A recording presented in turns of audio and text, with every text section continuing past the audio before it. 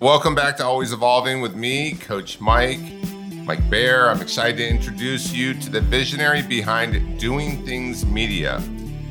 They create some of the funniest internet memes online. They have an audience of roughly over 60 million followers on Instagram, Facebook, TikTok, and YouTube.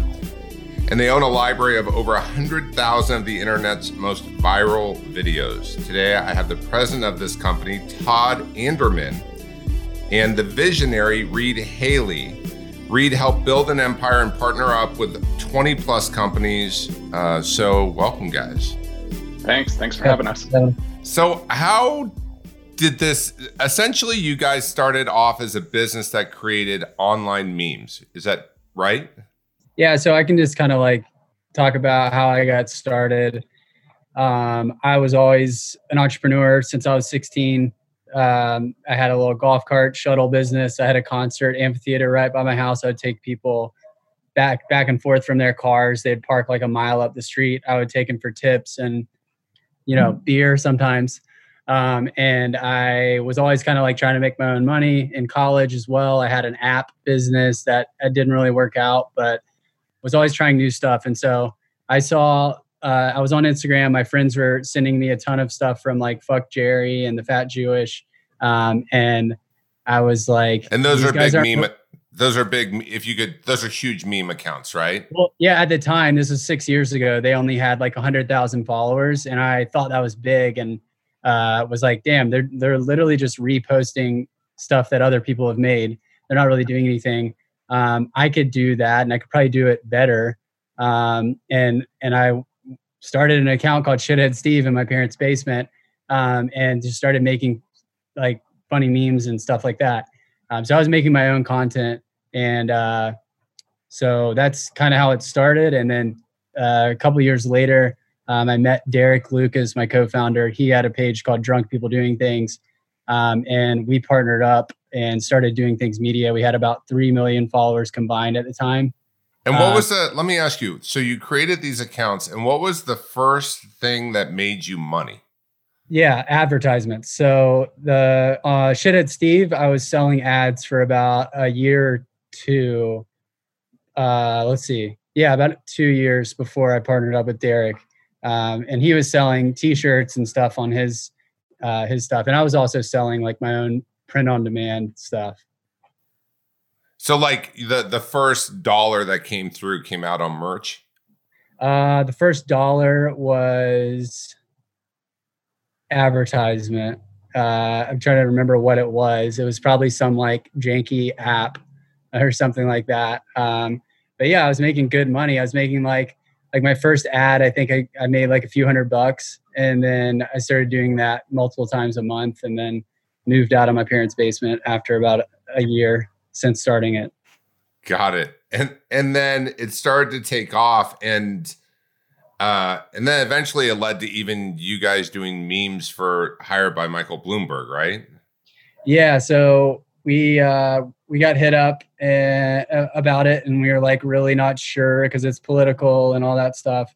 But we kind of like had to do it just because it had never been done before with memes in this way, and we were able to kind of poke fun at a candidate.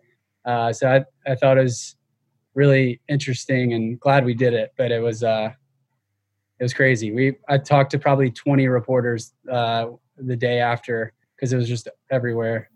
Because basically Michael Bloomberg wanted to make his campaign more cool, right? Yeah. And like he was like down with us making fun of him basically, just to like get people talking about him. And it worked in terms of like how many people were talking about it. It definitely was pretty crazy. To put things in perspective, because there are elections coming up and what have you, and you don't need to say how much Michael Bloomberg paid for these, but how much would it cost someone to want to run a campaign with you guys on your account if they were to do it again? Are you asking politically? Sure. we can't say, yeah. Yeah, we do campaigns of all different ranges. So it's not about any category in particular. So we work with small advertisers who have small budgets and large advertisers who have large budgets, and we scale it accordingly. But like, what is the ballpark? Like, let's say, to put things in perspective, how much could someone make just off a post who has a meme account? They can make a nice living. They can make a nice living. Tens of thousands a post, or is it like a few hundred still? So it all depends on the size of the audience. We have some of our pages have a relatively small audience, maybe 500,000 followers, which is far less expensive. And we have some pages that have 5-6 million plus followers. So you're paying for the amount of that audience and the reach. And is there anything frustrating for you as you guys have been meme evolvers in the space? Is there anything where you're like, oh, that sucked when Instagram started doing that? Well, actually, Instagram has someone, like they have a team now for meme accounts specifically, which is really cool. And that happened in the last year, just because they saw like the traction with meme accounts.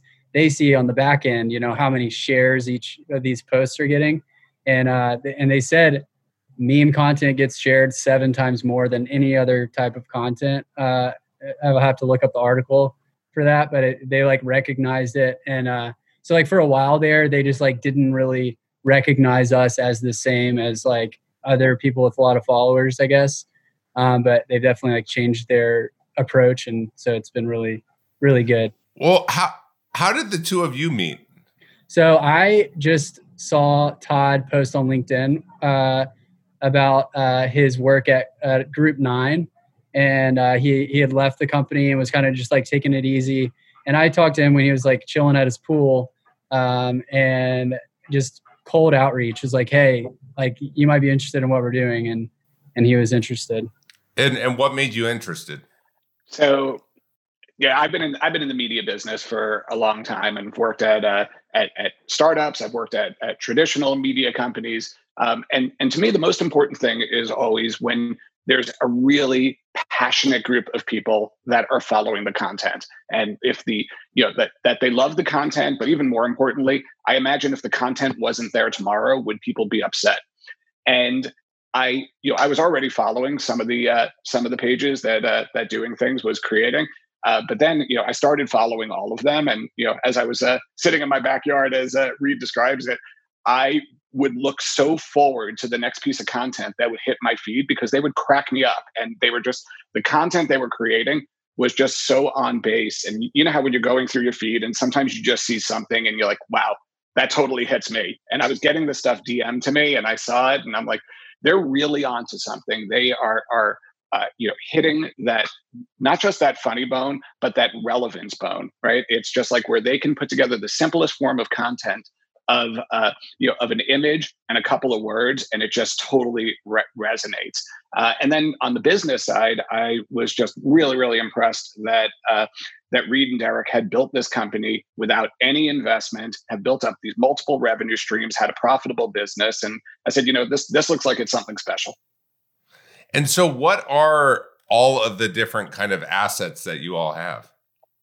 Yeah. So I mean, the assets, are our brands and the talent behind the brands, right? So we have about 20 different social brands that we have created or acquired. And while these brands were mostly born on Instagram, a lot of them have expanded not just into the social channels, but expanded into the real world.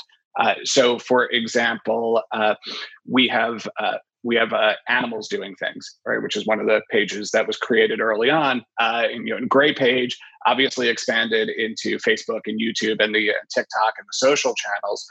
But it's also now a TV show in its second season that we did a joint venture with Howie Mandel. So there's Howie Mandel's Animals Doing Things on Nat Geo Wild. So it's great to see a brand take on a life like that. We have another one in the pet space, Doggos Doing Things. Also, a great brand for passionate, people who are passionate about their dogs. And we have our first coffee table book coming out called Doggos Doing Things, actually next week. So it's brands like that. No Chaser is another brand of ours where we came out with our own energy drink. So the brands start expanding and taking on a life that goes beyond social as well. Hey, all you true crime fans, this is Mike Ferguson. And this is Mike Morphin. And we'd like to invite you to listen to our podcast, Criminology. Launched in 2017, we've covered a variety of strange cases from murders to missing persons. Some of the cases are ones you may not have heard of. Other cases we cover are some of the most historic in true crime. There are 200 episodes of Criminology available to binge on right now, and new episodes come out every Saturday night. Subscribe to Criminology today, wherever you listen to your podcast. Where are you guys based out of? Our homes. Yeah. So we had an office in Atlanta. Our lease was up in February, and we were like, and I kind of saw what was happening. And I was like, I don't think we should renew the lease because we're already remote anyways. So we're remote, but I'm in Atlanta. Todd's in New York. A bunch of people in LA, and a lot of our team's moving to LA, including me this fall. Have you well, I have a few thoughts, but one question is, have you ever posted in Dogs Doing Things and the dog owner is like, you don't have rights to use my dog on your page? Like, does that exist? So in the very early days of running these pages, especially No Chaser, it was formerly known as Drunk People Doing Things. People would send us like thousands of videos a week and still do. And so we were like, we have to figure out a way to protect ourselves and play defense with the IP, because there's people submitting videos, and we want to make sure that the people submitting the videos actually have the rights. So we built a system for submissions, for video submissions and picture submissions. So we either have permission from someone, or the filmer and the owner of the content submitted it over and signed over the rights to us. And in exchange, we're shouting them out and growing their audience. And then we're also doing revenue shares with videos we're doing outreach for. It's pretty fascinating that you started in your parents' basement, and then now you're partnering with Howie Mandel. You're writing a book, and where do you eventually? What's your vision? Yeah, I think continuing to start new things whenever we can think of them. What our newest original show, is called All Gas No Brakes. And it's absolutely exploding. Like, it's definitely the most, like, the fastest growing thing we've ever launched. Andrew's the host, Andrew Callahan. He's like an incredible talent. We bought him an RV, and he's traveling around the country with the team, filming, interviews and stuff like that.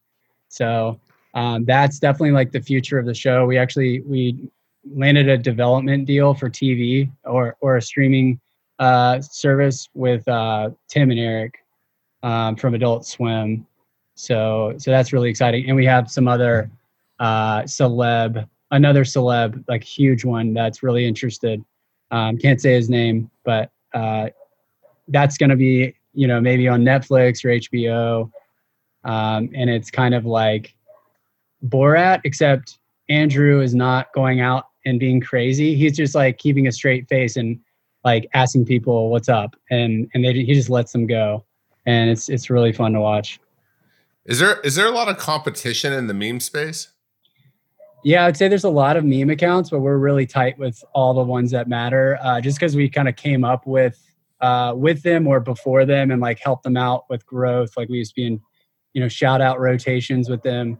So it's definitely, there's a ton of meme accounts out there, but I'd say we're like the biggest and have the, all the relationships with all of the ones we don't own. So what do you think is the key to why your meme accounts took off? Like, what was your recipe that you think? Because everyone, to some degree, everyone goes, I'm funny.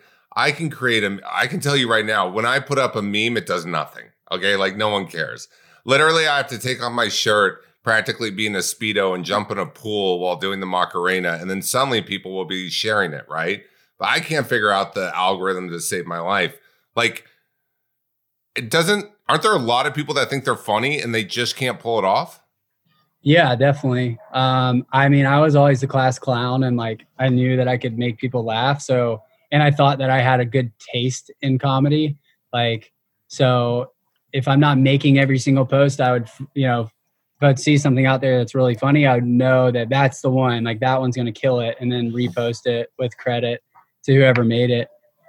So that's how I started Shithead Steve, and it's still run that way. Like we're creating original content, but also finding the funniest stuff out there. So it's like a best of both worlds. What was one that bombed for you where you were like, this is a hit? This one is going to be the best. And then you were like, oh gosh, it just didn't. What would be an example of something I thought would do well that didn't? That you thought was going to crush it? Yeah, I used to I don't make as much content because I'm just like running the company and have a ton on my plate. But like back when it was just me and I was making content every day for Shithead Steve, like I would definitely go through dry spells or like I just was flopping, like comedians. I love hearing about comedians talk about how they would go up on stage and just like completely eat shit and like no one's laughing. And I think that's kind of like self-deprecating and funny in a way in itself. It's like, that was the worst meme. Like, fuck it. Who cares? Move on. But yeah, I definitely had a lot of those moments. And have you done stand-up before? No, I definitely like would like to just get drunk and try it one time, like out with friends and just like try to eat shit and maybe I could be funny, but I haven't done it yet. Well, so what for you, Todd, is kind of your vision moving forward? Like, where do you see yourselves in 5 years as president of the company? Yeah, no, it's great. It's a great question. I mean, we're just continuing to scale the business, right? So as we look at all of our brands, the filter we have on everything is that it makes you laugh, right? And Reed and the rest of the team are so funny. So we look at our existing 20 brands and we think about how we can keep growing those audiences and keeping those audiences engaged on all the platforms. But we also look at how each of those brands can build up its own different revenue streams. And I'll come back to that. But the other part is we also look to other creators in the community and think about the platform that we've created and what other brands might we bring on board as part of doing things. And a couple of examples that Reed and Derek, well before we got connected, they saw a couple of brands that they just loved the voice and the comedy and the talent behind them, and they acquired them. So a couple of the ones that we acquired were Middle Class Fancy, and the creator behind that is now part of our team, and Doggo's Doing Things with John Truly. So they have a great eye for talent to bring into the team and expand those voices. And then for each of the brands, we start thinking of all of the different revenue streams, right? So there's the branded content that we do with partners. There's e-commerce, right? And we had mentioned some of the products that we're selling, but we're selling product every single day that is really, really funny, that resonates with each of the individual audiences. The best way, the way I like to describe some of the gag gifts and funny products that we sell is it's kind of like there's the store Spencer's in the mall. Yeah, oh my, you read my mind. Yeah. Were you a big fan? You're a fan of Spencer's? Yeah, like I remember they had like what was it, like the snail book or the poop books, and they had like, oh my god, I remember there was one with like snails eating snails, and that's where you went for like a funny card, like back in the day, like yep. You were like, I'm not going to Hallmark, I'm going to Spencer's, and I'm going to get my lava lamp while I'm there. Yes, absolutely, and fluorescent posters in the back. Bob Marley, right? Yep. So that's we are more of the 2020 social media version of that with the products that we're selling, and then as more and more consumers are in the audience is getting involved, as Reed mentioned, they're sending us their content, and then we have a licensing business to license the content out as well. So we look at each of the brands, our brands, and continuing to grow and engage that audience, but think of all the different businesses we can get into with each of them. And do you find it's ever hard in terms of when you want to partner, because of what you guys do is not, well, first of all, it's like, I would say a younger generation gets it more than an older generation, and they understand the value of it. You clearly do. I mean, I'm 40. I don't know how old you are. But do you find that ever like pitching it with partners or like they don't fully get it? Yeah. I mean, there's definitely an education that has to happen. But when you actually look at the numbers and you see that there's 60 million people that are following us, this is a real thing. And you look at how people are communicating today. It's people love communicating in a visual way. And Reed mentioned before, just in terms of what people are DMing to each other. And I would ask, Mike, you go look in Instagram at the past 10 DMs. I bet a few of those are memes that your friends were sending to you or you were sending to a friend group. So this is how people are communicating today. And it's how people are engaging with content today. So yeah, there are some partners that haven't really understood the medium and what it can mean for them, and that's part of our job, is to evangelize it for them. The book comes out. Doggo's Doing Thing comes out what? July what? 28th. So this book, because it's gonna this episode will drop the week the book comes out. So if you're listening, go buy this book for someone. But you guys tell me why they need to go send this book to someone, especially during this period of time, because it seems like a funny, entertaining book while everyone's in this coronavirus and isolated and everything going on. So tell me why they need to buy this as a gift for someone. Yeah. It's definitely like a different take on like the classic dog photo with a joke humor. It's like, so John Truly, the creator of Doggo's Doing Things, I consider him the funniest person I've ever met or, see on the internet.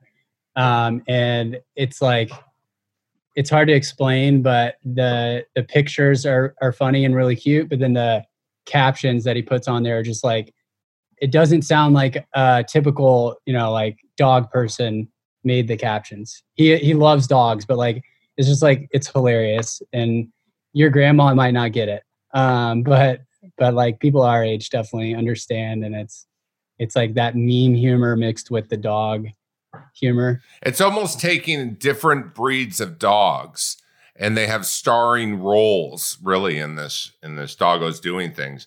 And then with those different breeds and the different colors and what have you, you put what's called, it's basically a meme in a book. So it's a great gift to someone who's looking to cheer them up, especially people who love animals, right? Yeah. Yeah. And it's like he created his own language, like the doggo language. It's like what you would imagine a dog is thinking, whatever the situation is with the picture. So it's like a dog with its hand or its paw on a cake or something.